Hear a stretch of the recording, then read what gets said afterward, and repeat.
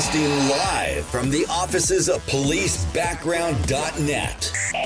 This is the Police Applicant Podcast with your host, Ken Roybal. Hello, everyone. Welcome to another episode of the Police Applicant Podcast. This is episode 22, and this is our second podcast with our new co-host, Minerva. Yay. How are you today, I definitely Minerva? am more awake today. You're definitely more excited than And the last episode. I'm more asleep, so that works out. Minerva made me get up early today because we had a little conflict in schedule. So I had to get up early, and it's only 9 o'clock, but I'm crying because I'm a night owl. I'm just such a night owl, but that's the way it goes. You're a retiree, but Listen, I'm us retiree. working folks. Liz, I Have don't to get up early. I don't need to get up early. But here we are in episode 22. We got a couple of things we got to talk about. One is we've mentioned before, people can support the podcast, and we got a donation from Melissa D. And we want to shout out to Melissa. Thank you so much for your generous donation. It means a lot. It helps us a lot, guys. When you donate at the bottom of each podcast episode moving forward, we have a link. You can go there. You can donate one time. You can donate on an ongoing basis, and so both links are there. But thank you so much, Melissa, for that. Also, this is a tough announcement to make about a sheriff's deputy. Deputy Andrew Myers passed away. Los Angeles County Deputy Andrew Myers passed away October 20th in Ontario from COVID-19.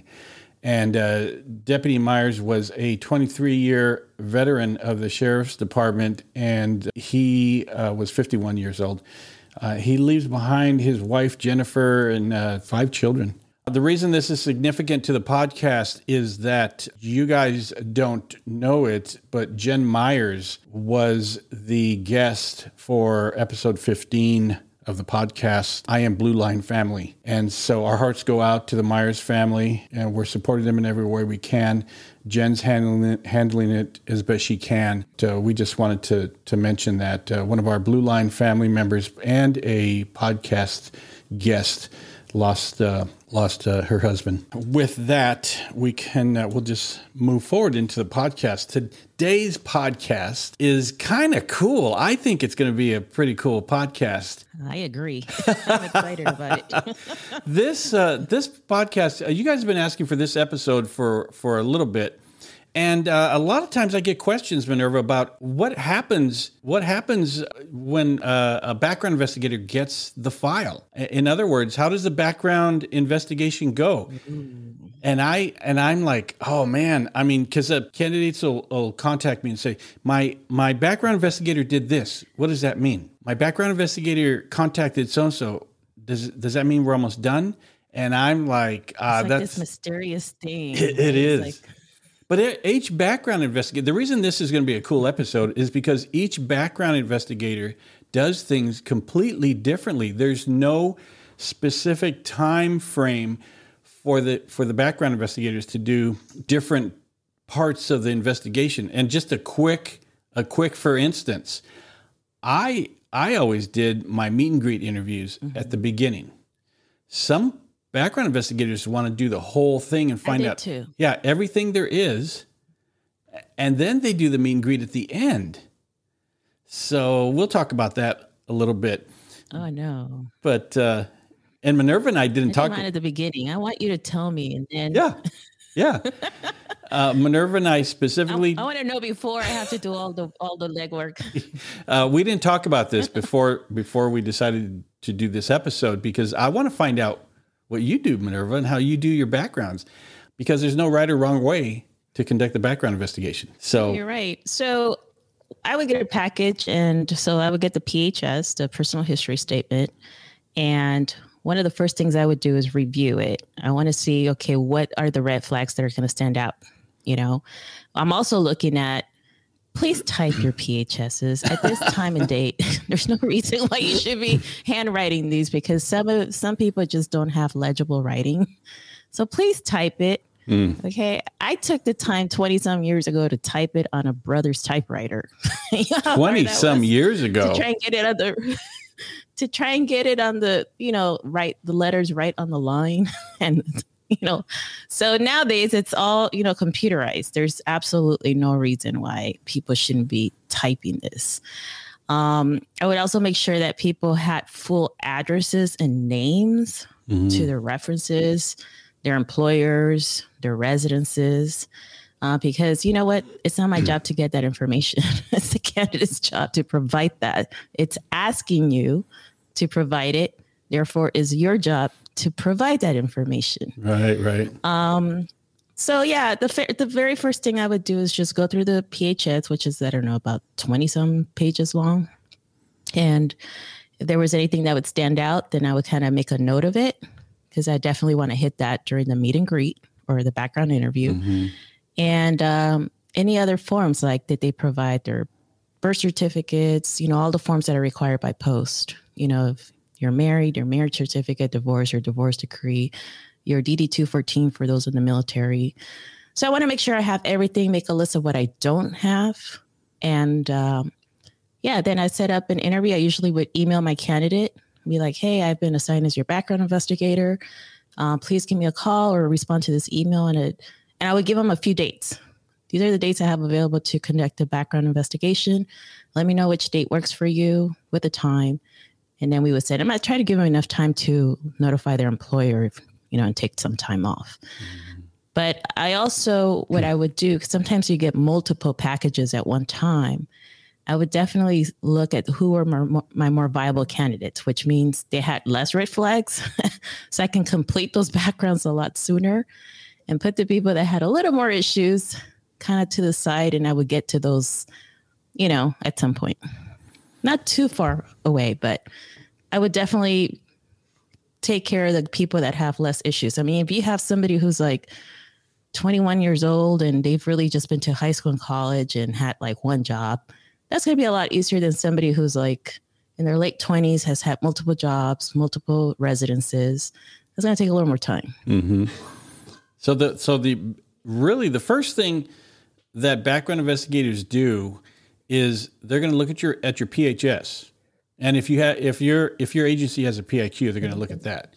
And that, what are they going to look for? They're going to look for red flags and DQ issues, because it stands to reason. If you get a file and you go through the whole thing and then you go do all the work, and then it turns out there was a DQ in the file from the PHS right out the gate, you just wasted all kinds of time.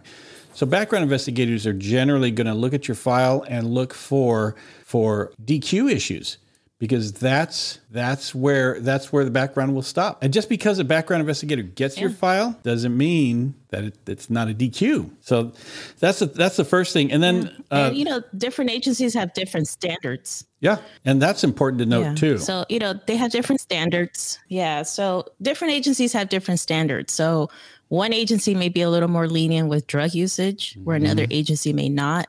And based on the information you provided, you might just get DQ'd on the spot. Whereas another agency will still want the investigator to go out and continue doing a background investigation and try to get a little more information as to, drug use, and just for this example. And there are some agencies that they do things completely differently. I know there's an Orange County agency that they do like a preliminary, maybe 10 questions you get on a questionnaire. And then they'll interview you based on those 10 questions. And those are actually going to be DQ questions. And then if you don't pass one of those questions, then you don't even get a PHS. There are some agencies that give you a PHS and then they DQ you out of the PHS interview. And there are some agencies that kind of go like you say, some agencies will get the information. They go, you know what? We're going to go ahead and give it to the BI for them to follow up. So just getting a PHS and filling it out. But you made a point. I was just thinking about this too. There were on PHSs, man, some of the PHSs were just horrible. They were just so terrible the way they wrote them. You couldn't read them, Minerva. Yes, and that's why I know. And okay, so I work for Glendale PD, and Glendale PD was one of those agencies where we would give like a preliminary questionnaire, had about, I don't know, 10, 15 questions. And at the time, we're talking about back in 2007-ish. Oh my gosh. Glendale PD had a tattoo policy. You couldn't have a tattoo. So none. If you had a tattoo that was visible, that was an automatically disqualification. And we would say it was when we would have to, as a background investigator there, we were involved with pretty much every process of the testing of the hiring process. So we would go to the written exam, and we would talk, and we would have like 500 people show up, and we were only hiring like 2 or 3 people. So, and we would tell people right in front, like, hey, if you have tattoos that are visible with a short sleeve, you might as well just leave now. And, some people would leave, and I don't know if things have changed because now tattoos are a lot more common than they were before. Yeah. Then we would give out this questionnaire, they would fill it out. And just in the written tests, you'd have 50% of the candidates you lose them because they wouldn't pass. So every process, you kind of lost 50% of the people that were left. Then you had the physical agility test. And the physical agility test for Glendale was, you had to run like, I think 1.5 miles under like 10 minutes or something like that under 13 minutes. You had to do like 50 push-ups, 50 sit-ups. And if you didn't pass that, well, okay, you're out. That's it. So that's another 50% of people. And then we mail you go to your oral interview, actually. So you go to the interview, and then, you get ranked, and then they choose, okay, we're going to hire this many people. So we're only going to, let's say they're only going to hire 3 people. Okay. So we're only going to do the top 20 people on the list, and from there, another about 50% get weed out just on backgrounds alone. So it just, it's a weeding out process. But like I said, also the same thing. They had a questionnaire. If there was an issue with one of those, that's it. We wouldn't even send a PHS to them. Now, LAPD is a lot different, right? It's a bigger agency. You guys, they hire, they wanted to have classes every month. So you had a lot more people, and they just, send PHSs to everybody who comes in. Yeah. And getting back to the PHS, what are the things that we're looking at for red flags? So there's narco, there's alcohol use, driving. We look at your high school and college transcripts because credit. Yeah. And like we said before, credit with the high school and college transcripts, your high school transcripts a lot of times will contain discipline. And like if you got detention or suspensions. So it behooves you to get a copy of your high school transcripts, open one of them and see if they have a disciplinary history. Because I can't tell you how many times that we've gotten high school transcripts and they go, there were 3 suspensions here, a detention. How come you didn't tell us about it? Oh, I forgot. That's not going to cut it. It reminds me of another point, Ken, because, candidates are given like an essay portion of the written exam, right? And they have to write like I'll ask a question like, what has been like, what's your greatest weakness and what have you done to improve it, right? So they have to write this essay. And we also look at their writing skills, right? Police reports. And these police reports may eventually make it to court. And, sometimes these police reports get blown up so everybody in the courthouse can see it. And so you need to be able to write, a complete sentence, a paragraph, a story. So that's another thing that I would pay attention. Grammar, spelling. Can this person write a complete sentence? Can they articulate what they're trying to say? Now, that's not a DQable thing, but that is something that you can bring to their attention. Like, hey, you may consider taking a writing class because you are going to be graded on that in the academy. And later on, when you're in training, if you make it to the training phase of being out on patrol. Right. And we're talking about high school transcripts, and then college transcripts are important too. We look at those because you may not get college transcripts if you owe them money. So that's something we look at too. Divorce documents, your driving history. We get a printout from your DMV, your car insurance, military, DD-214, stuff like that. So immediately out the gate, when I would get a file, there were certain things that I looked at. Sometimes, Minerva, we would get stuff in the mail. We'd go to the mailroom, and usually when a candidate comes in, they're processed and mail goes out. So sometimes by the time you get the file, there's a bunch of mail in the mailroom. Some of it is from police departments. And they're going to send questionnaires to every police department where you ever lived, worked, or went to school. And if That's correct, including college campuses. Yeah, college campuses. So if you had a detention, that's where we're going to find it out. So these are the things for me. That's what I would do So to bottom line it, what I would do when I would get a file is I would obviously process it, put everything where it goes, and make it nice and pretty. And then I would start going through, I'd get the mail, and then I would start looking through the PHS and the PIQ and seeing if there's something there. Is that pretty much how you did it? Yes. And as a matter of fact, when I would email my candidates, I would list out like, hey, here's a list of documents that you need to have. Please try to have those by the day of your interview. And I know some, and I would say, and I would even write in there, hey, there's some documents that are going to take a little longer to get. Just make sure you order them and have them mailed directly to me. So like that, it doesn't go to them. And then, cause that takes time, right? I would send them the list of documents too. So like they can get the ball rolling on that. And a little note about that, cause you worked for Glendale PD and I worked for LAPD. Well, I'm going to call it like it is. LAPD likes to hold people's hands and to coddle candidates and stuff like that.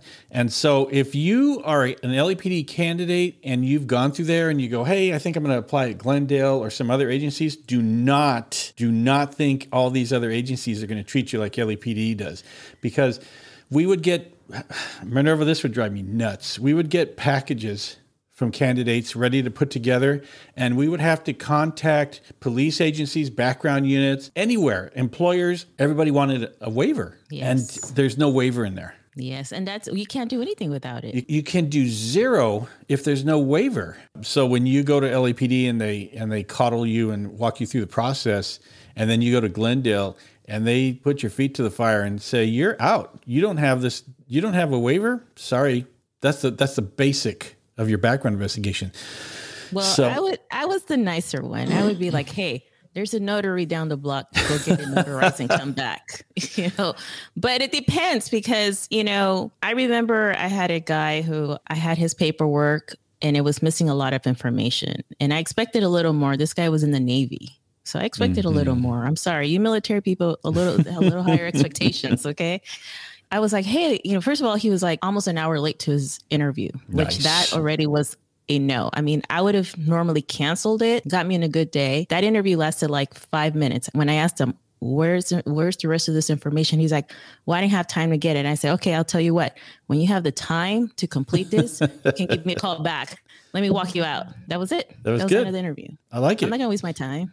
I like it when I hear BIs do that. I'll tell you guys right now, get your stuff together. If you're going to apply to be a police officer, get your stuff together, because I don't know how you feel about this, Minerva, but the way I feel is don't piss off your background investigator. I think we're on the same page when it comes to that. But there are agencies, and I'd be one of those people. And there are agencies that are like, they get the file and you're, oh gosh, I'm trying to be nice here, but the candidate is a knucklehead. They're like a child. You guys can't see Ken, but he's literally cringing. His face is like cringing as he's talking about this.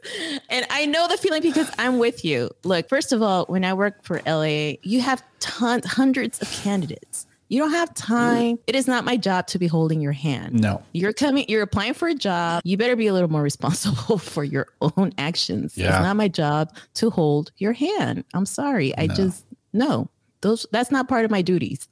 And so those candidates got put in the back burner because I don't have time. There are some agencies where it's just the BIs and the sergeant, and the BI pick up the file. I mean, you may have this in Glendale. You pick up the file and you go, this candidate's a flake, and the sergeant goes, all right, non-select, and you're done. That's how it was in Glendale. Don't you know what? Because smaller agencies, they're able to be way more selective than bigger agencies, right? Bigger agencies, they have numbers that they have to hire so many people in a certain amount of time, right? Mm-hmm. Smaller agencies don't have that pressure. So, or at least then they did it. I don't know how it is now, because now it's just hard to hire anybody anywhere, right? But yeah, we didn't have time. If, we have 500 candidates and they're only going to hire somewhere between 5 and 10. I mean, I don't have time to waste my time on people who aren't ready. Yeah. And neither did the sergeant. And the sergeant usually, like, for example, the example I just gave of this guy in the Navy, my sergeant looked at me. He's like, that was fast. And I was like, he wasn't prepared. He was like, okay, good. Get him off the list. That's it. That's it. And nothing, no questions asked. They trusted that we were going to pick the right people. And if you're not ready, you're not ready. There's agencies that I had visited where it was a DQ, and I have to go visit the agency because it's a DQ, right? I got to find out what happened.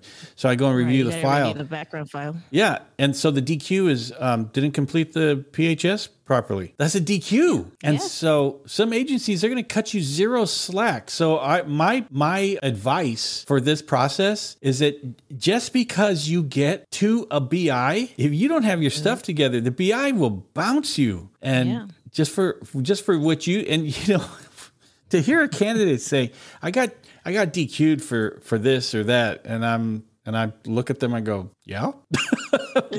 So what's the complaint? You didn't have your stuff together. And I know we're spending a couple minutes on this, but it's so important. If you can't get out of the gate with a BI, and it's all about the first impression, right? Yeah. First impressions are lasting impressions, and it's not just your paperwork, it's your demeanor, the way you show up, your attitude, the way you're dressed. Everything. It's a professional environment. You're asking to work in a professional environment. Be professional about it. Yeah. In all aspects of it. Because your application is sloppy.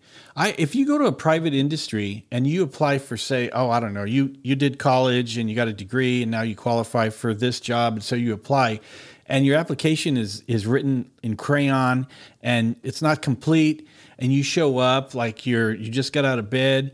Do you think that they're going to pay you $100,000 a year because you look like crap? Oh my God. It was so funny. That reminded me. I had a candidate. I don't even remember what information I requested of him. And he literally wrote it on the back of an envelope on the flap side. And I was like, he came, and this is when I work with LA. He came and he gave it to me, and I was like, what's this? He's like, it's information you asked me. I go, I don't think so. I go, you go back home, you type it up, and you email it to me. I go, this is trash. I go, don't bring me trash. Yeah. And he was like, he really was like surprised. And I was like, no, I don't have time. Like, no, that's not professional. And I know some people are probably like, I don't believe that. No, that really does happen.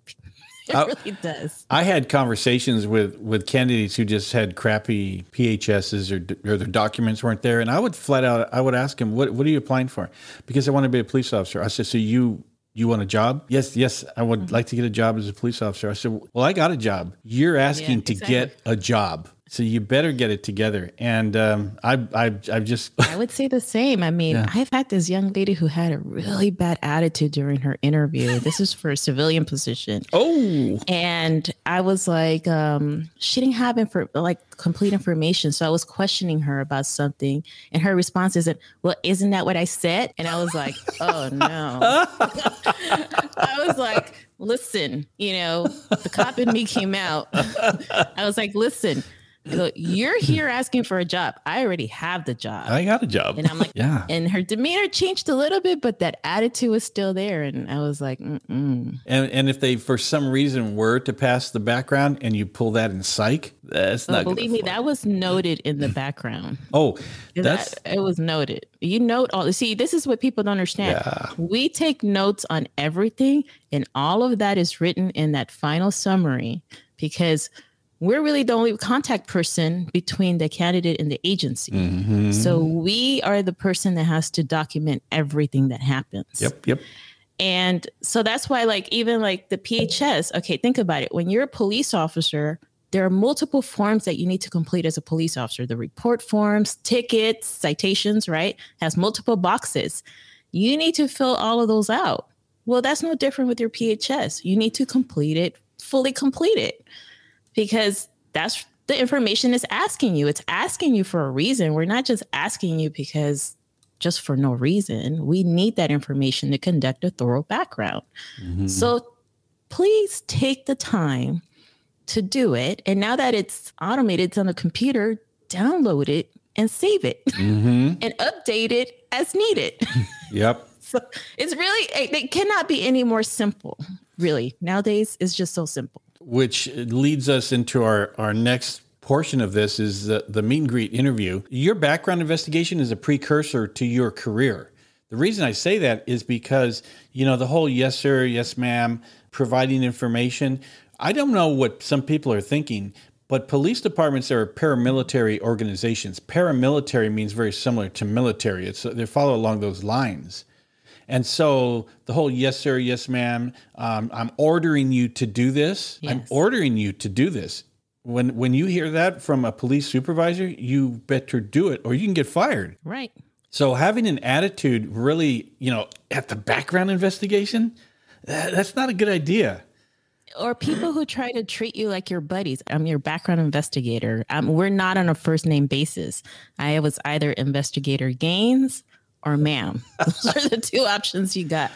There was no Minerva or this or no. I've picked up the phone before Minerva and the candidate goes, "Hey Ken, I wanted to ask you," and I said, "Hold on. I know I was born in the last century, but we're not friends. You don't call me by my first name," and that's one big mistake. So big tip for today, Minerva: do not call your background investigator by their first name. Don't. No, do not. There's so many tips. There are a lot of tips. There's a lot of tips. This is a very important episode. We're going to delve into the meet and greet a little bit.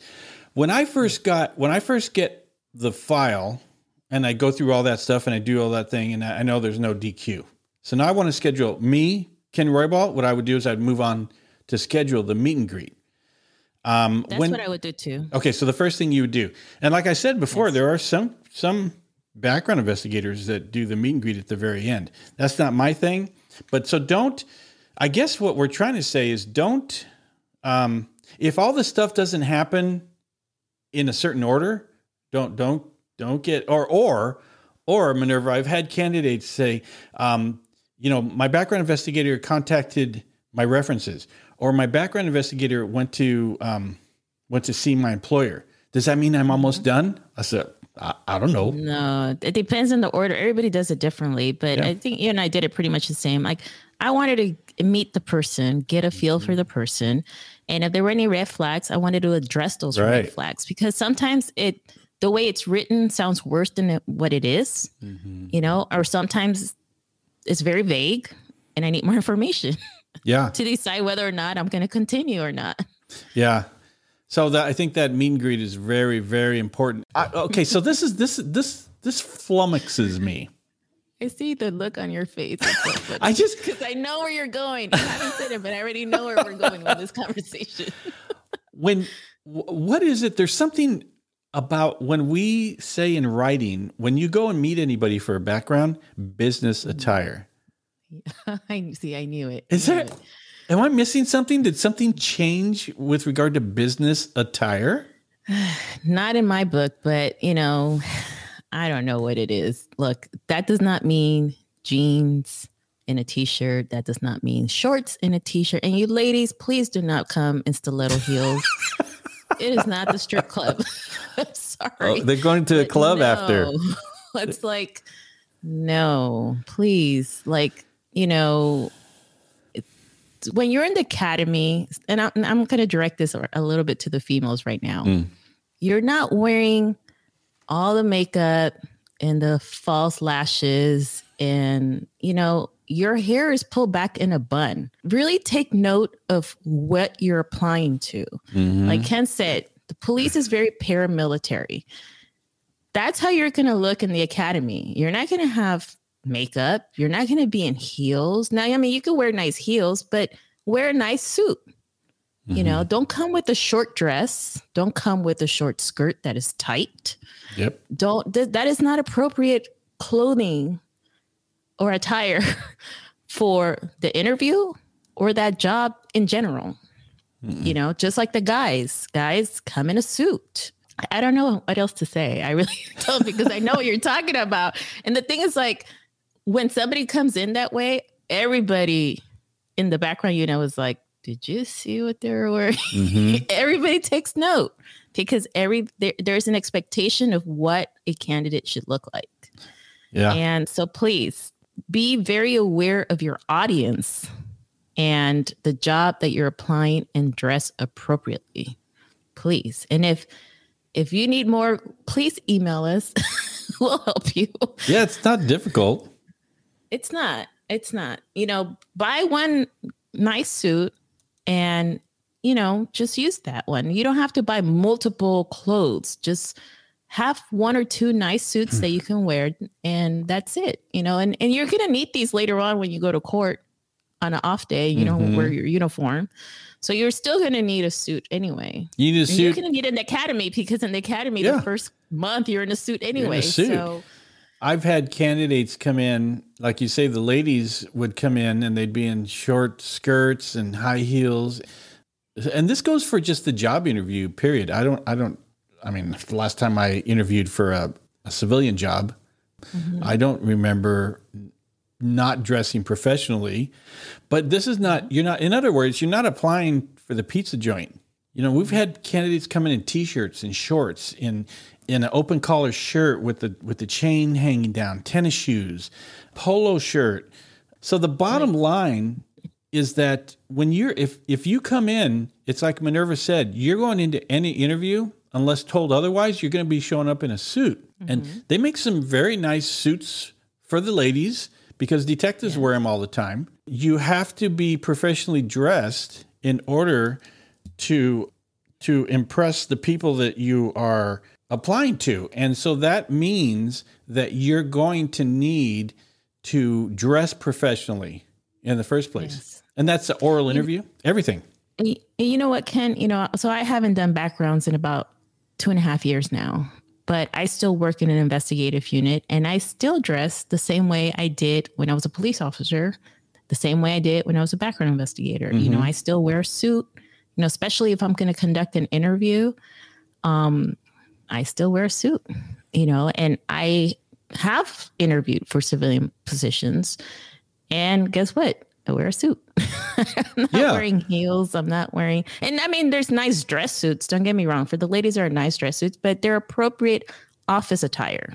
Right. It's not the club type of attire. That's just not appropriate for this line of work. No, and I get there's like a generation gap because it's to me that's an excuse. It is, but it's like there's so many a lot of times, and then there are some people that, well, I would say the majority of candidates come in they're locked down, they're ready to go. They're saying yes sir, no ma'am, and they're coming dressed ready to go for the meet and greet interview.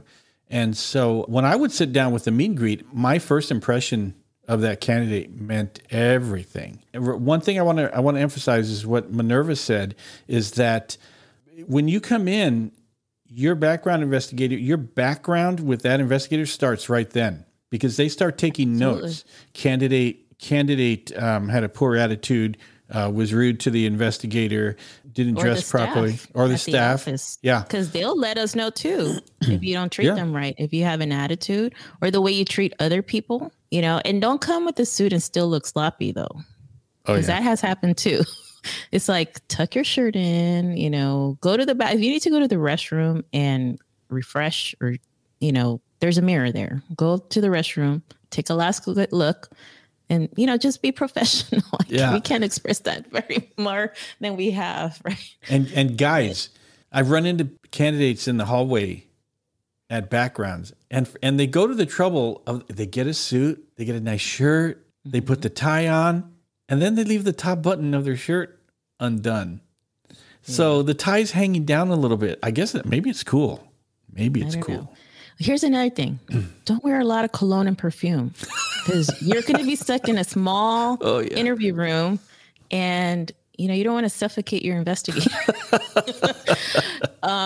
So that the other thing is also, a lot of places you're going to have your interview at, you're going to have to pay for parking.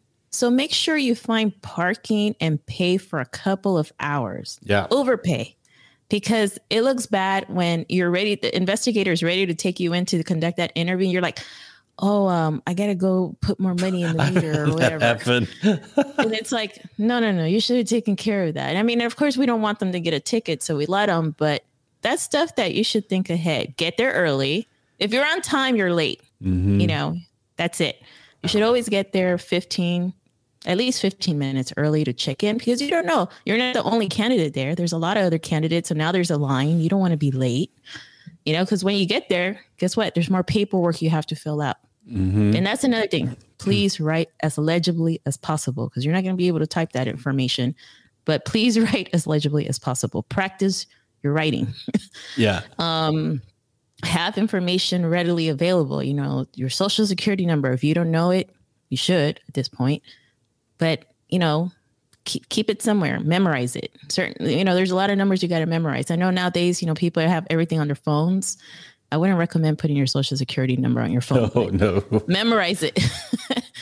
Just memorize these things. Like, these are things that, they seem like common sense, but it's not. Another thing is have duplicate copies of everything you turn in, because believe it or not, there could be a disconnect between your file and when the background investigator gets it, and the background investigator goes, "Hey, you didn't turn in your waiver," and you say, "Oh no, I did turn in a waiver."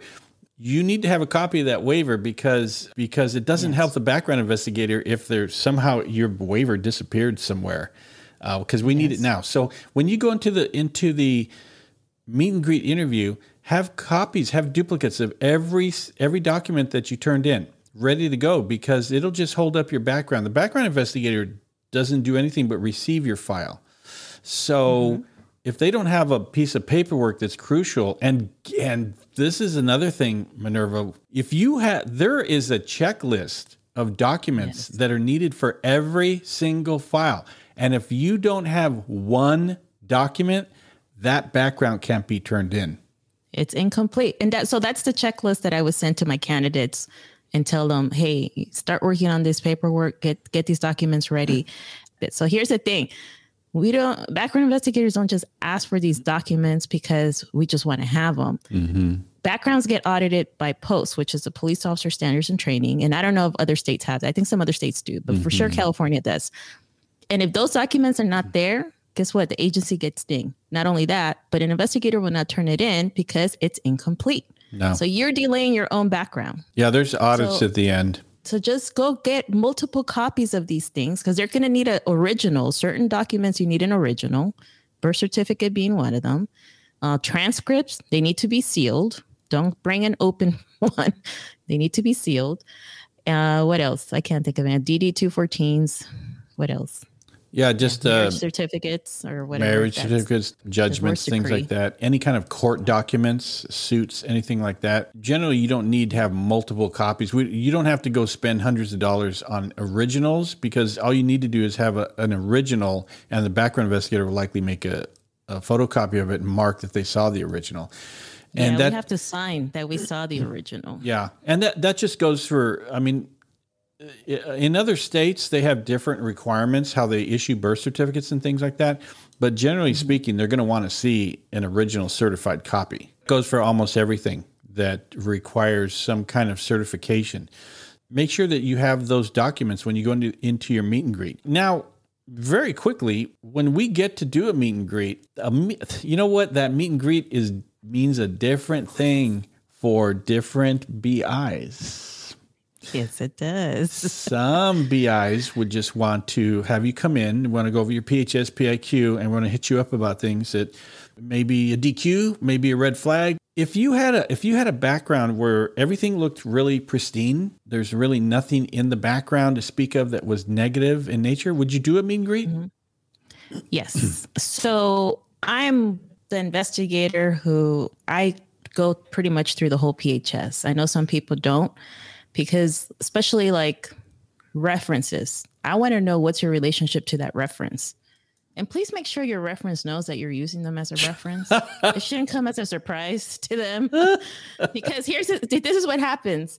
We send out reference letters and then we don't get a return, right? And so I would put it on my candidate like, hey, this person has not returned their reference. This is what's holding you up. You need to contact them.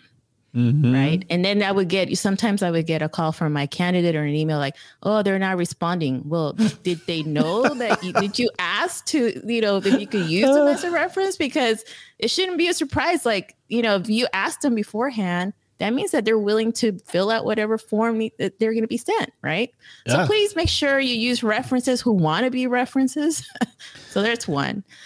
But also, sometimes people don't write everything on the PHS. At least my experience has been that, especially when it comes to employers and any type of disciplinary action.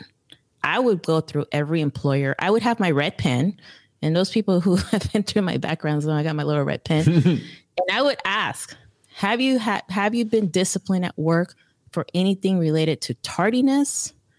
Any policy or procedure, anything. In the time that you've been employed there, have you ever been disciplined for any reason? And sometimes it'll be like, they don't write it there, but they'll be like, oh yeah, well, I have a tardiness issue. And I'll be like, okay, what does that mean? Mm-hmm. Oh, I was tardy, I don't know, about 10 times. Okay, how tardy are we talking about? Oh, just a couple minutes. Well, what's a couple minutes to you? Oh, 30. 30 minutes is not a couple minutes. That's a half hour. And it's like, how many times in what time period? 3 times in a month. That's a lot. Yeah. You should get to work on time. Do they receive, I want to know, do they receive performance evaluations? Because I will contact HR of their employer and I'll be like, I want to come look at this personnel file. So, I was that investigator. I don't know if you did the same as I did, but I definitely was go through every single employer and I would ask the same questions. Any disciplinary actions, any performance evaluations, any issues with any supervisor or any other employer, a coworker, stuff like that. Will somebody say something negative about you? And if so, why? And this is what I want to emphasize as well. You need to follow up with your employers. The other states are different because I do consultations across the nation and the employment laws are different. But just specifically in California, you have a right to review your personnel file and make any copies of anything you sign, but you have a right to review the entire file. Not every state is like that. Some states, you don't have a right. Some states, you can look at it, but it's only within a certain time frame, like 60 to 90 days or something after you quit. California's current or former employers can look at it. And but a lot of them will purge it after a certain amount of time. Yes. So there's nothing illegal. They could purge it as soon as you leave. They don't have to retain the file, but you can call them and find out. The reason is because you want to see everything your background investigator is going to see.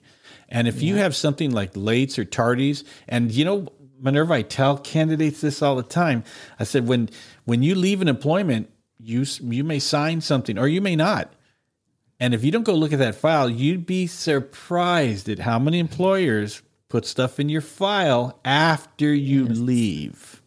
Mm-hmm. But, that law has come in handy because there have been times where HR had not allowed me to review a personnel file. And I would tell the candidate, per law, you have a right to review your file. And I want you to give me copies of your performance evaluations.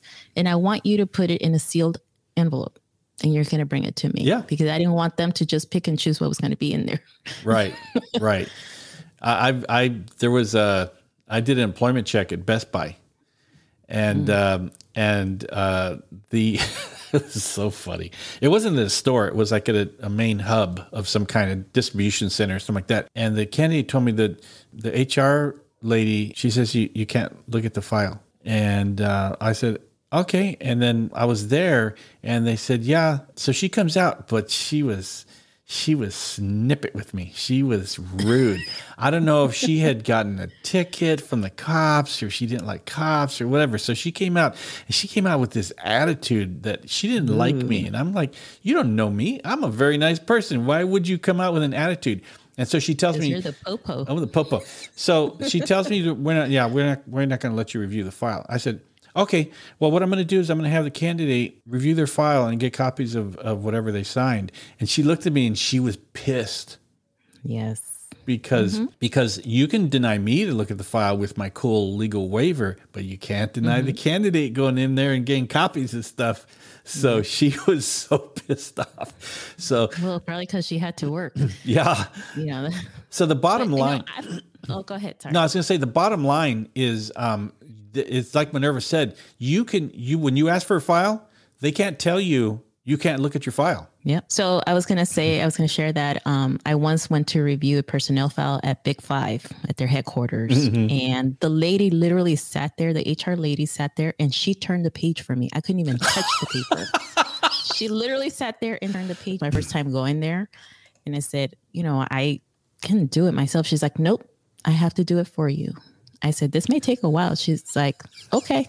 I said, okay, whatever you need to do. Yeah. And that's just, these are just experiences, but the majority of employers, they're going to grant access to your background investigator. But what I want to say about employments is going back to Minerva's comment about, tardies and things like that. An employer can go, hey, you were tardy. Hey, you were tardy. Hey, man, just a heads up, you were tardy. And you go, no, I didn't get a verbal warning. It was just like he came and hit me up about it and said, I was tardy. But they won't tell you that. They'll just make a little note. They'll put it in your file. But to you, it's just, no, it's real casual, man. He just said I was tardy. I go, yeah, cool. Yeah, no, that's a verbal warning. That's a verbal warning, right? Just counting as a verbal warning. Right. And so you don't think, and so you may have 3 verbal warnings in your file, and you are like, nah, Joe just talked to me. No big deal. Yeah. So the other thing is suspensions. People don't think that employers document suspension, and they do. And we find out. And then when we find out, we call you back. And we're like, why didn't you tell me about this? And for me, if I go to an employment file and I find stuff that you didn't tell me, and realistically, okay, so let's not get all hardcore about it. But if you have something in there where an employer said, I warned you for being late. I just told him he was late, blah, blah, blah. It's in your file, but you didn't tell me. I'm probably not going to DQ you over that. I'm going to hit you up about it. But if you have 2, 3, 4, 7, I mean, I've gone in there and I've gone, oh my gosh, none of this stuff was on the PHS. You're going to be DQ'd. Is that the same for you? That's why, yes, absolutely. And that's why I was very good about note taking. I know you probably never saw my notes, but because I would make a copy of the PHS and have my field copy. And that was the one where I wrote all my notes. There was the original PHS, and then there was my copy of the PHS, and that's where I wrote my notes. And sometimes I would use the back to continue writing my notes, because some people, they're suspended, they have tardiness issues, they've been write-ups, all of that I want to know. And the same when it comes to contact with the police. Would sometimes people, oh, I was detained. Okay, you were detained. Well, what happened? Well, I got pulled over, this, that happened, and I went to jail. And I was like, okay, you were not detained. You were arrested. Were you in handcuffs? There's a difference. Yeah. You going to jail, it's a little different, And it was like, what agency? Oh, I don't remember. Well, when did this happen? I don't remember. And here's the thing. We don't expect you to remember exact dates. But when it comes to arrests, you kind of know you got arrested, and you know when you got arrested, or something happens, something significant will stand out about that. So don't say you don't know. Just say it. Just be honest and upfront about it. Yeah, and that goes under record checks. But I wanted to mention something else about the employment checks. When I did my employment checks, I would go in and I would walk in and I'd want to talk to whoever had the personnel file. I'd want to talk to a supervisor, 2 coworkers, or 2 supervisors and a coworker, whatever. As long as I talked to about 3 people and kind of got a feel for what kind of an employee you are. So it's important, but basically the bottom line is you're at each employment within a certain time period. The background investigator is going to check that and make a report. He's going to write a report, an employment check. Is that basically? And I would do the same, Ken. Yeah, I would do the same. I wanted to speak to the HR person that had to file, a supervisor. And if you recently promoted or switched to another, section of your job, I want to talk to your previous supervisor as well. And at least 2 or 3 coworkers, to see, what kind of employee you are. Yeah. And so a good idea unless you have an employment hold where you don't want the employer contacted right away, a good idea and to help your background investigators is to have those numbers available, because the background investigators trying to, when they hit the ground running, they're going out and they want to go to employment and they want to talk to people and review files and knock that thing out. And sometimes employees aren't there. You want to have a direct number where they can be reached. Right. Don't give like a generic number where you're going to listen to a recorder. And you just mentioned an employer hold, and I just kind of want to go into that. So you should notify your background investigator, tell them that you would like your current employer to be the last to be contacted. Yes. They can do all the other employers. And this is because, some people, if you work in the private sector, they can let you go, and we don't want you to be unemployed. But, they'll conduct the other, parts of the investigation, and they will contact your current employer last. Yeah. So. I have had candidates that they were fired because I went in there and did the employment check, and then they didn't tell their boss, and now their boss is all, upset. And it shouldn't come as a surprise. There were times where the boss was like, I didn't know they were looking for another job. And it's like, you should have let them know. And so, unless you want to hold, then you should have told me you wanted to hold. But I shouldn't be the one notifying them that you're going through a process with a law enforcement agency and you're going through a background. But just know that the employment check will be done at your current job. How do you do your residence checks? Oh, I go door knocking. I go on a field trip. I go on a field trip. And I have my little questionnaires ready in case I don't get a hold of a neighbor. And I go knocking a few doors to the east, a few doors to the west, a few doors north, and a few doors south of you. So you better be nice to all the neighbors around you.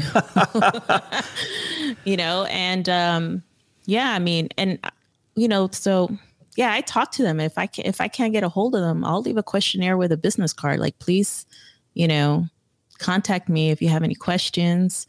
And for the most part, you get those questionnaires back.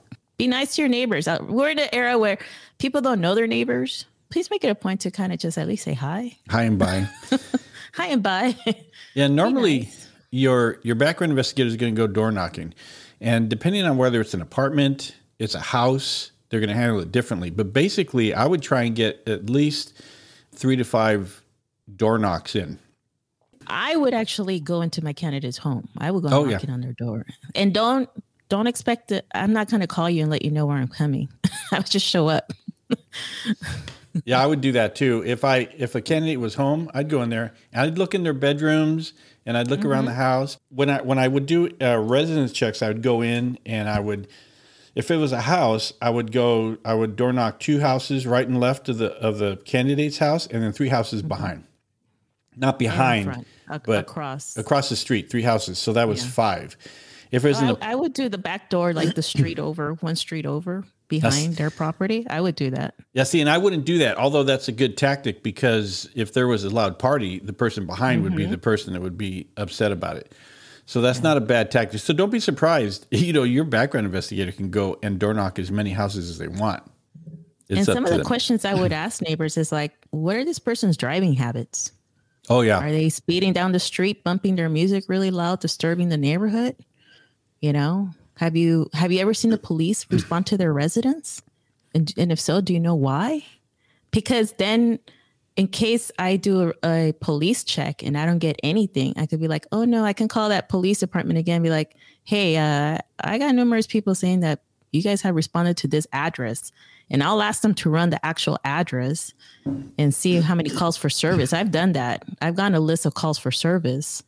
Yeah. Like I had a candidate who didn't tell me this. A neighbor told me, oh, yeah, the police were here. Like, they did a search warrant. And I was like, what? Wait a minute. I contacted the police department and they were notified by an agency that they were going to conduct a search warrant. And then guess what? Call my candidate. I need to talk to you. Actually, I spoke to his mom first. I interviewed his mom and I said, hey, please ever come to your house for any reason? She's like, no. And I was like, no, because I heard a search warrant was served at your house. She's like, oh yeah. Okay.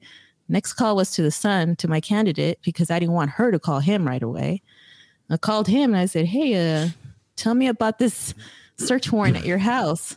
Oh, I forgot. You don't forget when people cut the police. Forgot about the cops throwing flashbangs in my house. I forgot. Yeah, you don't forget that kind of stuff. One thing that you did bring up was the introducing yourself to your neighbors. Because there's one specific story that I remember is I was door knocking neighbors and I was across the street. I said, hey, the guy, the neighbor comes to the door. He's talking to me and he goes, yeah, oh yeah, that guy at that house, idiot, total idiot, parties, blah, blah, blah, whatever else, and just bad mouthing him. And then behind him comes out of the living room his wife, and she goes, Bill, let me look at the picture of because I showed him a picture of the candidate.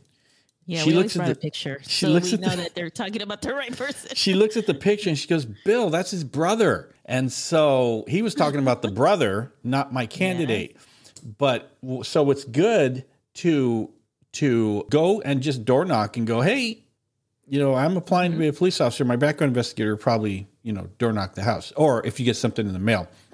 Yes. Then again, there are people in my door knocking, but I've been to some neighborhoods that were questionable. Yes. And I actually would ask my candidates, like, hey, if they live in a questionable neighborhood, I'd be like, hey, are there any gangsters that live by your house? Yeah. I wanted to know for, safety issues, safety reasons for me, right? Because I want my safety to be good. So yeah. I would say, hey, do you have any problems? Do you know, anybody there, a gang member, a drug dealer? Anything like that? Do you see a lot of police activity at any of these houses? Because I need to avoid those houses. I would just mail the questionnaire or I would ask them, is there any issue with them knowing that you're applying to go into a job in law enforcement? Because I don't want their safety to be compromised either. Mm-hmm. You know what I mean? My candidate safety or their family safety. So, but I would ask obviously follow-up questions like, okay, well, what would happen if they know? Like, why is it a problem? You have to keep safety in mind too. There's some neighborhoods where people may not like the police. So protect your BI. Let them know these things. I was walking in a neighborhood one time, door knocking, and there was a guy working on his truck.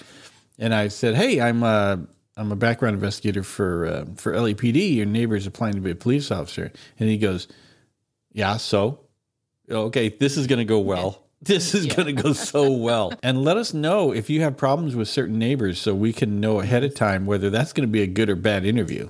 I also want to know if you have dogs. I don't want to get bit. I had a little dog come out and yip at me. It was a little dog. He was yipping at me. I'm going, oh, puppy. And then he bit my leg.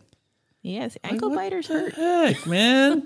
Cute little puppy. I would always ask because you never know, man. I had an incident when I was a police officer. This lady called because her grandson's bike got stolen or something. And as she was outside, we were talking like she had a detached garage that was behind her house. So she had a long driveway. So we're standing in the driveway talking. And all of a sudden I hear like just noise, like running. Well, all of a sudden this big Great Dane comes out. And, I'm short. I'm only 5'2". So I was like eye to eye with this dog. And I was like about to grab my gun. And she's like, don't shoot my dog. I go, put your dog away. That thing's a cow. I was like, I am not going to get bitten. Dogs are scary. Report. It's scary, man. Dogs can be scary. So people have dogs and sometimes you don't see them, right? Mm-hmm. People don't have signs or anything. And you're like, going in there doing your residence check, walking through the gate, and all of a sudden there's a dog coming at you. Let your background investigator know if you have dogs or your neighbors have dogs. So real important is to remember if the police have been to your house, it's to make sure your neighbors know who you are. If you have a knucklehead sibling, they're going to ask questions. They're going to take a form out with them and they're going to go down these questions for every single neighbor. Would you say they're a good neighbor? Have the police ever been to their house? What do you think about their driving habits? Have there been any arguments? Have there been any domestic violence? All those things are on these forms that are just generic background residence check forms. They're going to ask all those questions. I have one question for you in regards to residence checks. Have you ever had an issue where you have a candidate who's really good, but they have a sibling who's been in trouble with the law or likes to use narcotics? And usually it's like, because you have to document this. And I've asked my candidates like, okay, is it possible for you to move with another family member in the meantime? Like, you can't judge the person over their family, but at the same time, it does get documented. So if you're in that situation, you probably may want to look at other living conditions or living options, if it's possible. So you're asking me what I would tell a candidate if their sibling was to use drugs? Yeah, like that's what I would tell them. But what would you suggest to them? What would you tell them? Well, there's always a conflict of interest when you associate with somebody. The problem with that is that you can't pick your family.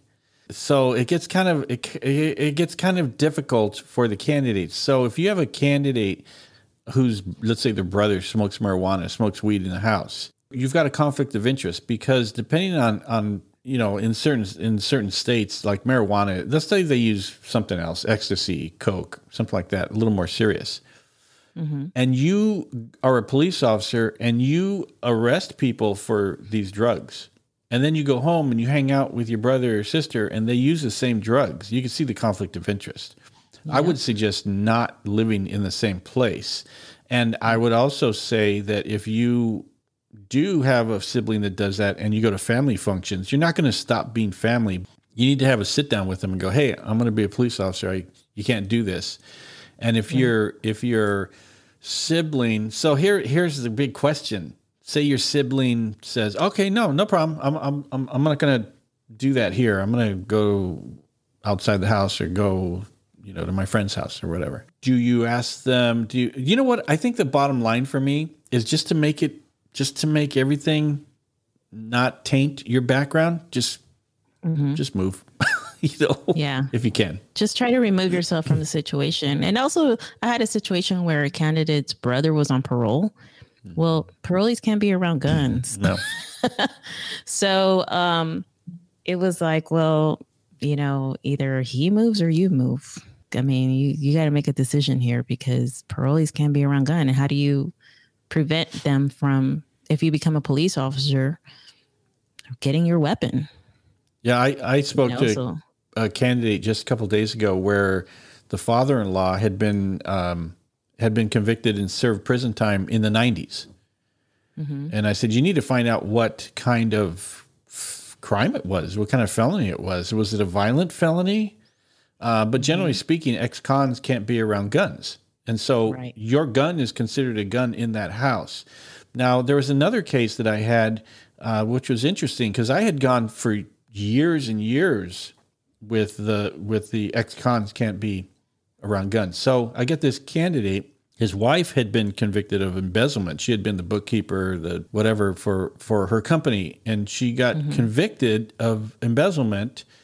Which is a felony. So yeah, she's a convicted felon. She's a convicted felon. And I don't think she went to prison, but I think that, but she was definitely a convicted felon. So here we have a case of a convicted felon for a white collar crime. Mm-hmm. It was not involving any kind of violence. So the department said it doesn't fall under the same guidelines as a violent felon, financial crimes. Does that, so some departments may look at that differently, or how long ago did it happen? Yeah. I guess you would have to look at what the conditions of their conviction are, because some people, even though it's a white collar crime, it's still a convicted felon. It might be like, you still can't be around weapons. Yeah. So you really would need to look into that. So could it be an ex-con or could it be a parolee? If they're currently on parole, that's a no. You can't live there and get hired. That's a no. With regard to drug users, what kind of drugs are they using? Do they use the drugs around you? The best thing to do, I think, probably is to just separate yourself from anything that could cause a black mark on your background.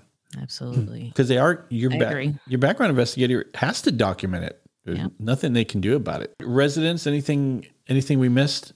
No, I think we've covered everything there.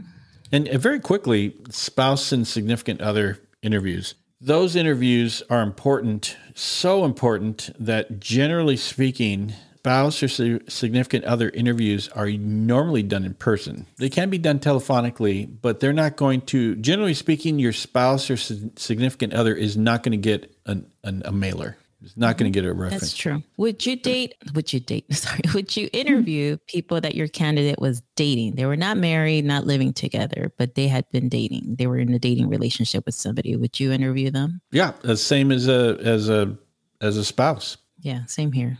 Same here. That's it. And the question has come up with how far back do you go back? So for you, Minerva, if somebody says we just broke up, or they said we broke up 3 months ago, or we broke up 6 months ago, or we broke up 3 years ago and it was bad, which one of those would you interview? All of them. All of them. All of them. I would. Yeah. And I want to know, okay, like, what was the cause of the breakup? Because, there's two sides to that story too. But what I really want to know is, were there any domestic violence issues? Was there any, physical abuse or anything like that? I want to know that. But yeah, I would interview 3 years ago. I don't know. That's questionable. I think I would need a little more information on that. But definitely 6 months ago, we want to know, okay, when was your last relationship? Dating relationship, and who was it with? And a lot of times they're like, well, I don't have any contact. Well, I'm like, well, can you reach them on this, social media or something? Give me their information, because I want to know, like, was there any, like I said, any issues of domestic violence, or what was the cause of the breakup? My rule of thumb would be I wouldn't go past 6 months, because dating relationships are what they are. I mean, you may date someone and then 2 months later and then date somebody else. Yeah. I mean, they're just hanging out. Yeah, we're hanging out. We're talking. So, but a definite red flag is if a background investigator asks you, can we talk to this ex, within that time frame? They said they didn't want to talk. You're like, why? Well, why? Well, you're going to need to find out what their number is. And nowadays with social media, it's almost impossible. I'm not saying it's impossible, but it's pretty easy to find people. There are ways. Yeah. And so ex-spouses are always going to be an interview. Always. Yes. If you're divorced, your current spouse is always an interview. Especially if you have kids together with an ex too, because are you paying your child support? Yeah. And there's a reason why they do that, is because nobody knows you as good as your neighbors and the people you live with. Because that's when you let you let your hair down and you kind of relax in your demeanor. So if you're an idiot, your spouse or ex-spouse is gonna know. But a caveat to that, if your ex-spouse doesn't like you, we're not going to take one person's comments and DQ you just based on. There has to be some kind of compelling evidence to something. Because I don't know about you, Minerva, but I tell you, with regard to exes, heard some stories. I've heard some too. But, I would ask, their friends, like, hey, did you know, what was his relationship with this person or her relationship with this person? And they would tell you, oh, yeah, like she was crazy or he was crazy and he was controlling or whatever the situation. And, I would, if I felt there was something that needed to be looked more into, I would be like, okay, usually their friends know what's up. So do their family members, So I would start asking questions about that. And sometimes, believe it or not, people just tell you. People just open up, Like I've had situations, not necessarily about old relationships, but, a candidate would deny ever using any drugs or marijuana or anything like that. And then like, oh yeah, because that's one of the questions in the reference questionnaire. And they'll be like, oh yeah, you smoked weed back in high school. Okay, thanks. We didn't know about that. With regard to exes, what we were talking about too is that when you have somebody that badmouths you, there are people that say, well, I'll ask them, is there anybody else that can corroborate what you're saying, that can say the same things? And if somebody tells me something like, yeah, I told my mom about it. You told no. No. Is there anybody who saw the candidate, who saw, not just third-party information? We're going to try and follow up as much as possible. But as far as the agencies that you worked for, if you got one person saying one bad thing, something bad about really bad-mouthing the candidate, the agencies that you work for, are they going to DQ them? No, we have to investigate that further. We can't just say, okay, one person's going to ruin it for them. Yeah. I agree. I think it's our due diligence to interview further, or investigate that further and ask other people, because maybe they have a problem with this one person. You know what I mean? Yeah. Sometimes family members don't get along. Right. That's just the truth, right? And like you said, you can't pick your family. But, or what if this family member has had, issues with law enforcement and they can't stand law enforcement, so they're trying to mess it up for this one person. So, it's our job as investigators to do our job and investigate that further. And there was a time, going back to what we were talking about earlier about, having one interview and one person sink a whole background based on one interview. I had an exception to that, in that the candidate told me there was no problems. We had we got divorced, whatever. There were no issues. So I went and I talked to the wife, and she was really hesitant to talk to me. And I go, "Oh, no, that's fine. Everything's confidential. Candidate won't find out what we talked about." But, it's one of those things where if someone's going to say, you'll go with an open mind. You're not going to go, "Oh, if you have anything bad to say, tell me." And I sat with her, and she started detailing domestic violence. Mm-hmm. And then she started crying. And then I could tell that she was visibly shaken as she recounted everything. And then she was still scared. She was scared. She just reliving the interview. And so it took everything out of her to do the interview with me. The reason I bring this up is because I knew that she wasn't making this up. Right. And I had to document it.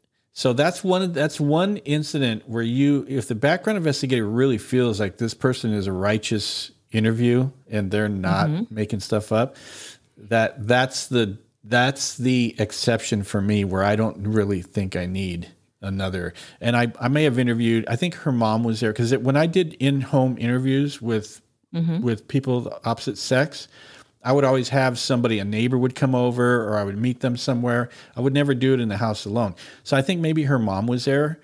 I interviewed the mom too, and she goes, "Yeah, she's been going through this. I mean, she does not like talking about him." And at that time, that third party, that was where I just said, "Yeah, this one interview is going to do it." I agree with you. And one of the questions I would ask is, like, did the police ever respond? Was there a restraining order, or an emergency protective order? Because those are documents that you can get from the courthouse. Mm-hmm.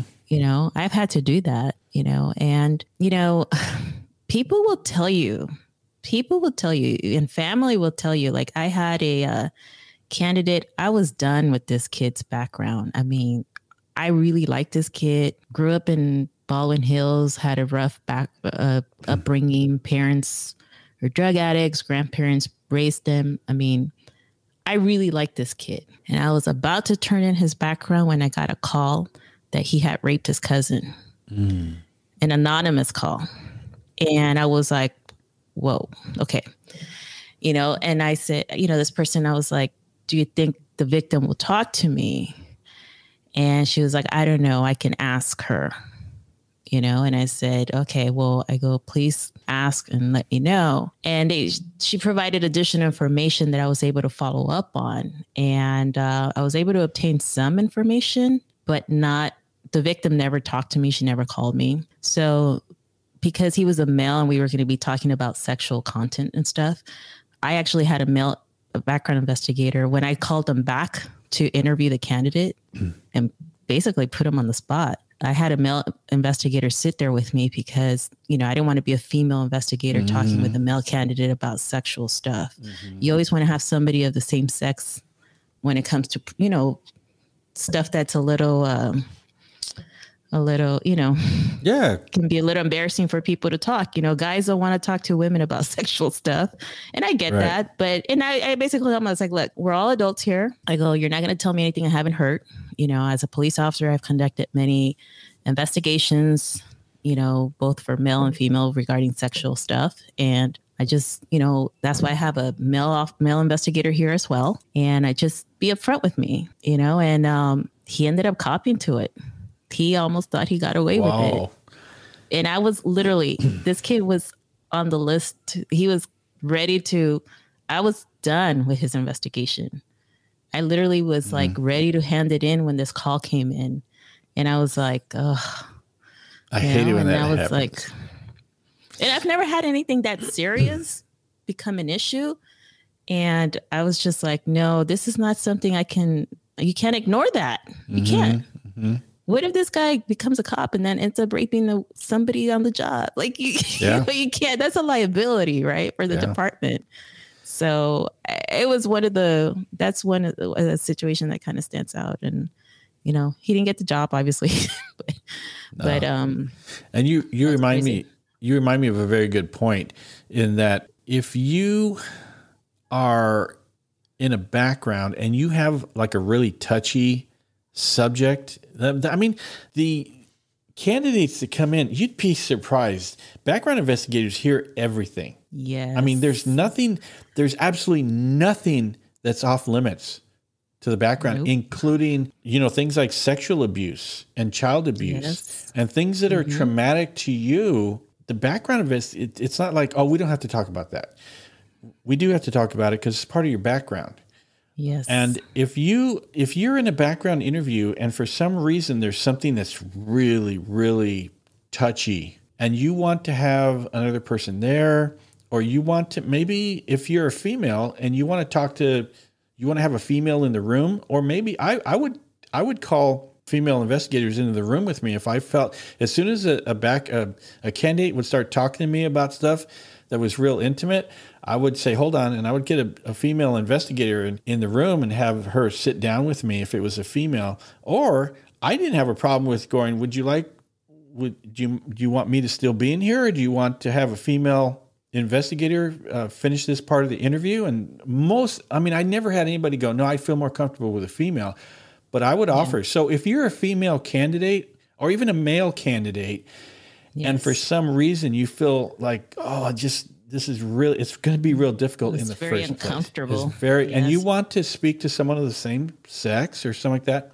then you can do that. I don't have a problem with that. We're not trying to embarrass you or bring up bad stuff. And so that's what I just want to throw that out there. It just reminded me of the times that I've had to stop an interview because sometimes the candidates, you'd start talking about stuff, and then the candidate would start break down crying because now the candidate, they're reliving. Yes. They're reliving all this trauma, right? And it's like you're a therapist, right? But you're trying to calm them down, but at the same time, you got to get this information. And it sucks because you don't want them to relive this. No, you don't. But this is information you need to write down and document, you know? And so, yeah, I've been in those situations too. And usually it's a female.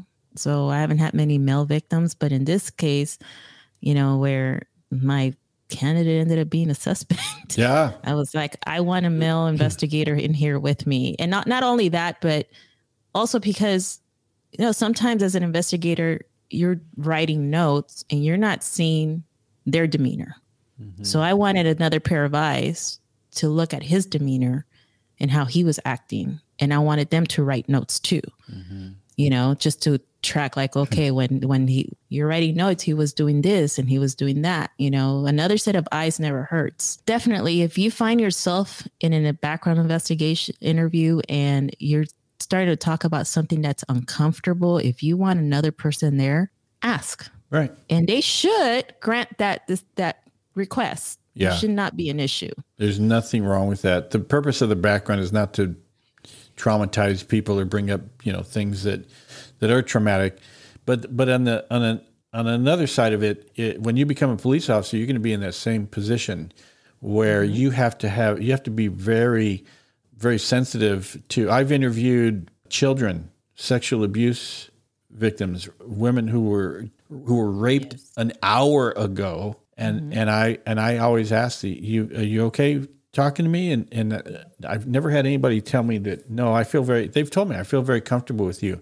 So as a police officer, you're going to have to do the same things. But yeah, I just wanted to touch on that. You brought that up and I'm like, yeah, this is, I can't think of how many times candidates have broken down crying, reliving parts of their background that they don't want to revisit. They don't want to, but unfortunately it is part of their background and it does come up. Yeah. In closing, I just want to touch on a few things. One thing is that we talked about the credit report, that we're going to review your credit report. Some agencies, some BIs, I mean, there's like all these codes on the credit report. And for me, I would look at it, are you in collections or are you not? But some BIs, they would go, oh, this code means you were 30 days late here, and this code means this. And I would never get into it. You're either paying your bills or you're not, for me. Oh, I was that investigator. So you know all the credit codes? I do. I had a cheat sheet. Oh, okay. Cheat sheet that I got from the FICO people or whoever it was. Yeah, right. It had like R11 or F something. Yeah, it'll tell you like how many months they're late. And I want to know like, okay, why are you late? Like, why aren't you paying your bills? Are you living above your means? If you have like $10,000 credit card and you make like $1,000 a month, like what's going on here? Yeah. And so student loans, student loans is kind of like whatever. Student loans, medical bills, that was another thing, right? Right. But that kind of like, if you don't have health insurance, that kind of, I wouldn't really ding people for that. But if you have credit cards because you're just shopping at Victoria's Secret or Macy's, and it's like, okay, you're just being irresponsible here. You're just spending more than you make. And that's a personality thing too. What's going on? So definitely collections and charge-offs are going to be a DQ. Yes. The thing about charge-offs is that, you know what, guys, don't get a charge-off, because charge-offs are one of those interesting things that you can't pay off a charge-off. A charge-off means that they tried to get you to pay it. You went to collections, you gaffed them off, you didn't pay it, and eventually they had to write it off. That's what a charge-off is. Now the thing about charge-offs, they took a loss. Yeah. They took a loss, and so they take it on a tax. They take a tax loss. So once you do that, you can't accept the money back. Like, you can't go 3 years later and say, oh, now I want to be a cop, so I want to pay my charge off. They're going to go, we already took the hit for it. We're not going to accept your money now. And so the charge off won't go away. So at all costs, avoid a charge off. But it will be in your credit report. It'll be in your credit report. Tax liens will be in your credit report. Yes. So you can't have stuff in there. We're not going to be foreclosures. Foreclosures. All that kind of stuff. Or repos, car repos. Repos. All of that. BKs will be in there. And we're gonna look at everything, and the credit reports that BIs get don't have FICO scores like you have 800 or something on your score. We don't do that. And so, but another thing I want to bring up too with regard to credit is that an investigator like Minerva is going to look at your credit report and go, you were 30 days late. You were 30 days late. And then later on, there's questions in the PHS that say, have you ever been behind on your debt and gone gambling? Did you go to Vegas while you were overspending? That's not good. That'll lead to a DQ. So that's important about that. As far as the last thing I want to touch on is record checks. What is a record check, Minerva? As far as what do you do when it comes to record checks? Well, I would send a letter to the records department of the agencies where law enforcement agencies where the candidate lived, went to school, worked, campus police if you lived on campus. Right. I would also contact the housing department. Were there any, because sometimes they may have issues with the housing department, but the campus police didn't actually respond. So I would, did they pay on time? Were there any issues with their roommates? So it was a questionnaire saying like, hey, has this person ever had contact with your agency? And if so, what was it for? And sometimes they would just kind of be generic. They would say like, oh yeah, this person got this citation. Well, I want to know what the citation was for, or they got pulled over or whatever, or the police responded to the residence for this reason or what, just a report. If it's just like a theft report, that's not going to be an issue. But if the police are constantly going to your house because there's parties at your house, that's a problem. That's a problem. Or if you were arrested. I had a candidate. Oh my gosh. I had a candidate. Another guy. He's for a civilian position. And I found out, I don't even remember how I found out, but I found out that he had gotten arrested for domestic violence. He had lived with his girlfriend and they got into an argument and there was a little push here. And I found out from the sheriffs that the sheriffs notified me that they had that his name was in their system, but they wouldn't tell me why. So, it's hard to get information. It's actually hard to get information for civilian positions than it is for sworn. Right. So I contacted that sheriff's station, and I called a records lady and I said, hey, this is what's going on. This is what I'm doing. I'm doing a background on this person. Here's the waiver. I faxed it over to her, or I think I emailed it to her or whatever. And she calls me back like 20 minutes later. She's like, oh no, this person should not be employed by law enforcement. And he had been investigated for statutory rape. Oh. And the detective had gone to his house. She gave me a copy of the detective's report. And I asked him, and he denied that the police came to his house. I brought him back in for an interview, and a clarification interview, right? I brought him in and I was like, hey, I go, when we did your interview, you mentioned that police had never been to your house and that you'd never been investigated. He's like, no. I'm like, are you sure about that? And listen, when your investigator asks you, are you sure about that? We already know the answer. Mm-hmm. So he's like, no. And I said, so I put the police report in front of him and I was like, this is your name. This is your address. This is your driver's license number. This is all your information. A detective interviewed you at your house. I don't remember that. I said, okay. I love that. If you don't remember, you don't remember. And that's what was documented, and, we will always find out. So this is what I would do. When I was done with my interview, reviewing all of the personal history and everything, the PIQ, everything. And, our interviews were recorded, right? I would always ask, is there anything that we have not discussed that you feel we should discuss? Or is there anything that we discussed that you feel we need to discuss further? No. Anything. Usually no. Anything. Everything we covered, right? No. Okay.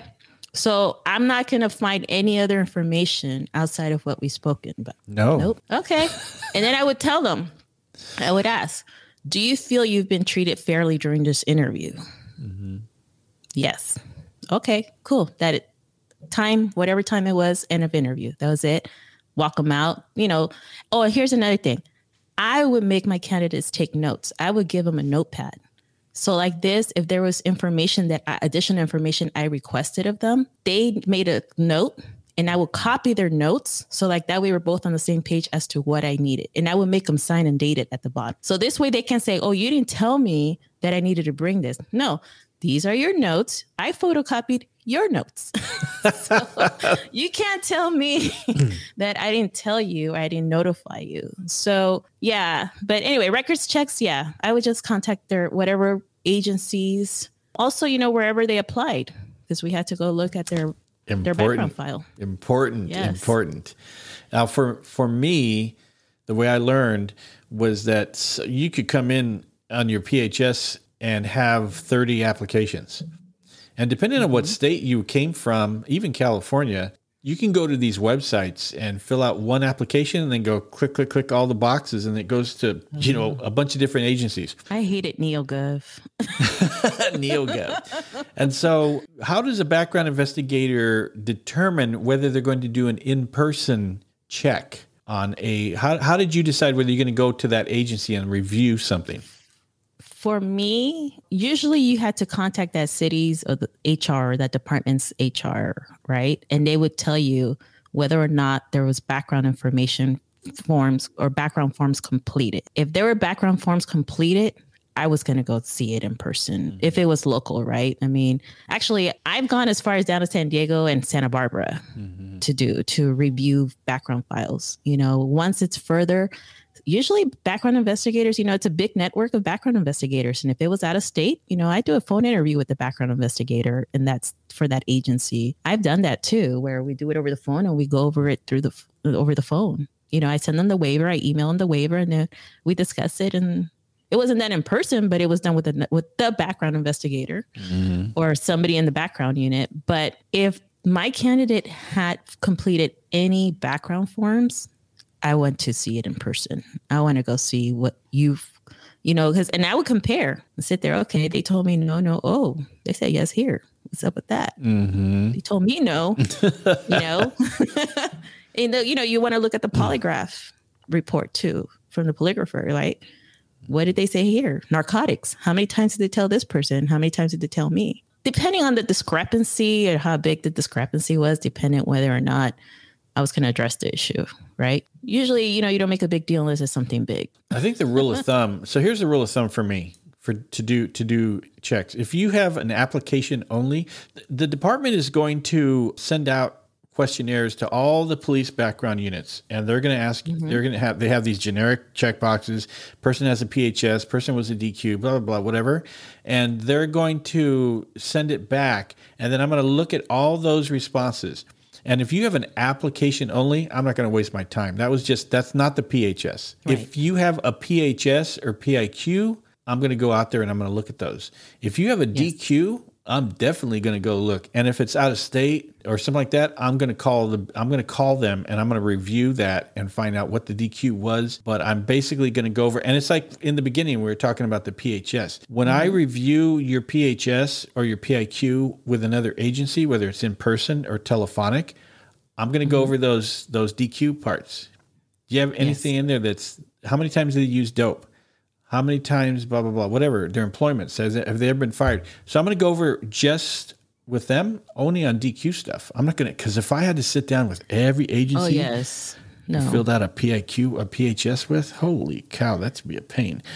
The other thing I would ask is what other agencies have reviewed their file? Because sometimes candidates will not tell you all the agencies they apply to. Yep. And see, that's the thing. They have to leave a copy of that waiver. So sometimes when you review that file, you start seeing waivers from other agencies that the candidate didn't tell you they applied to. Right. And if their waiver's there, that means you filled out background forms with that agency. So I want to go contact them and find out, wait a minute, how far did this person get into your background? And can I make an appointment to come take a look?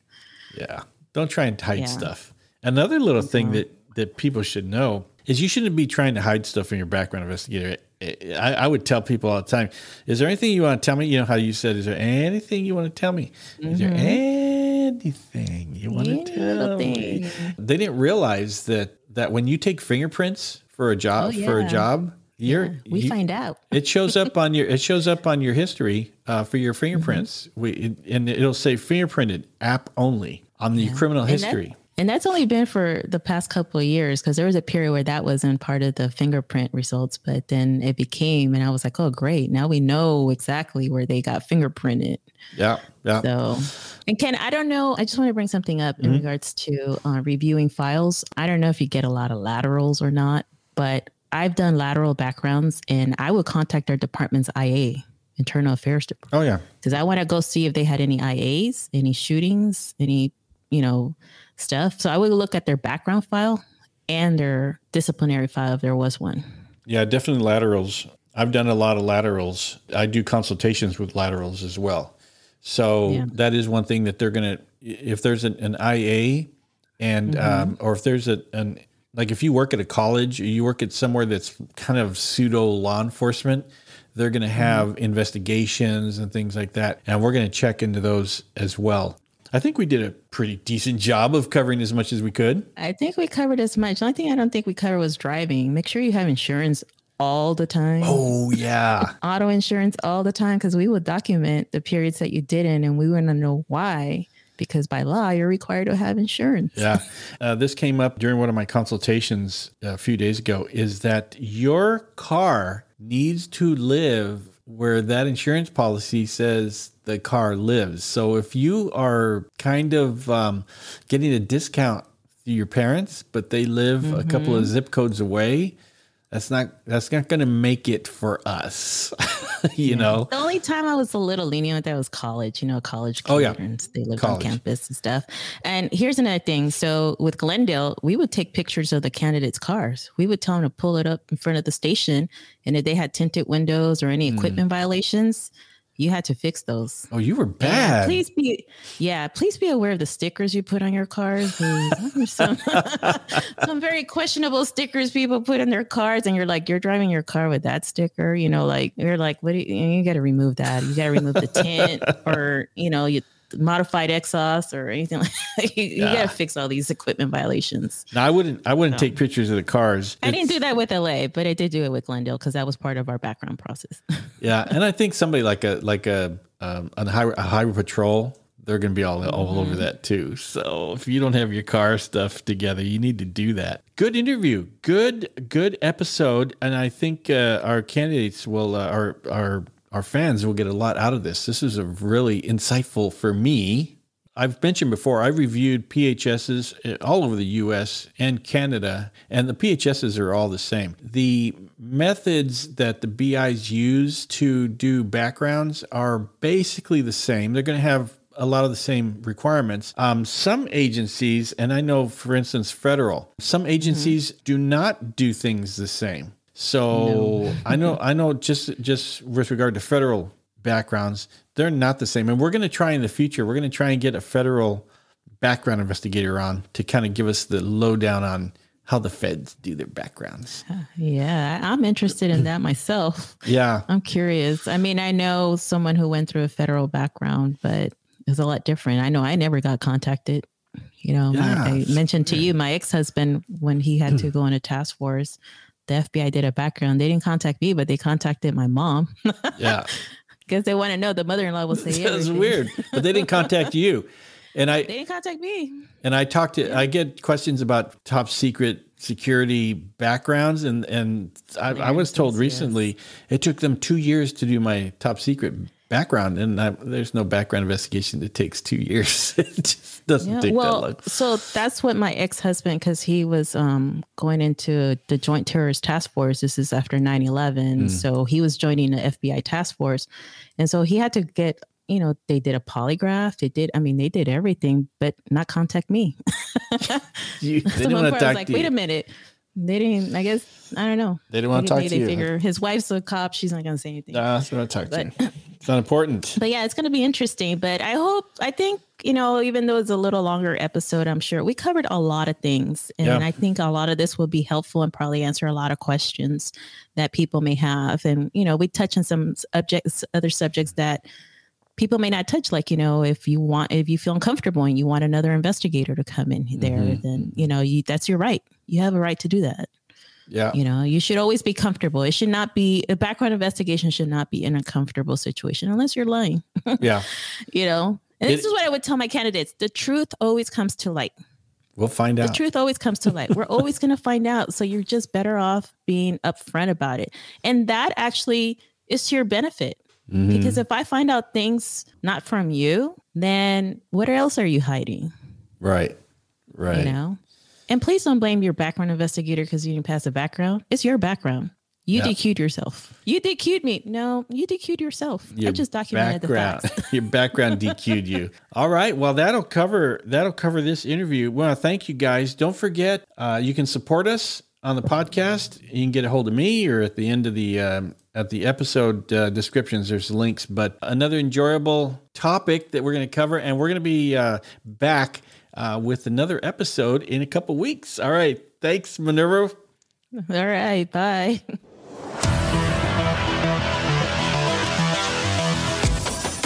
Thanks for listening to the Police Applicant Podcast.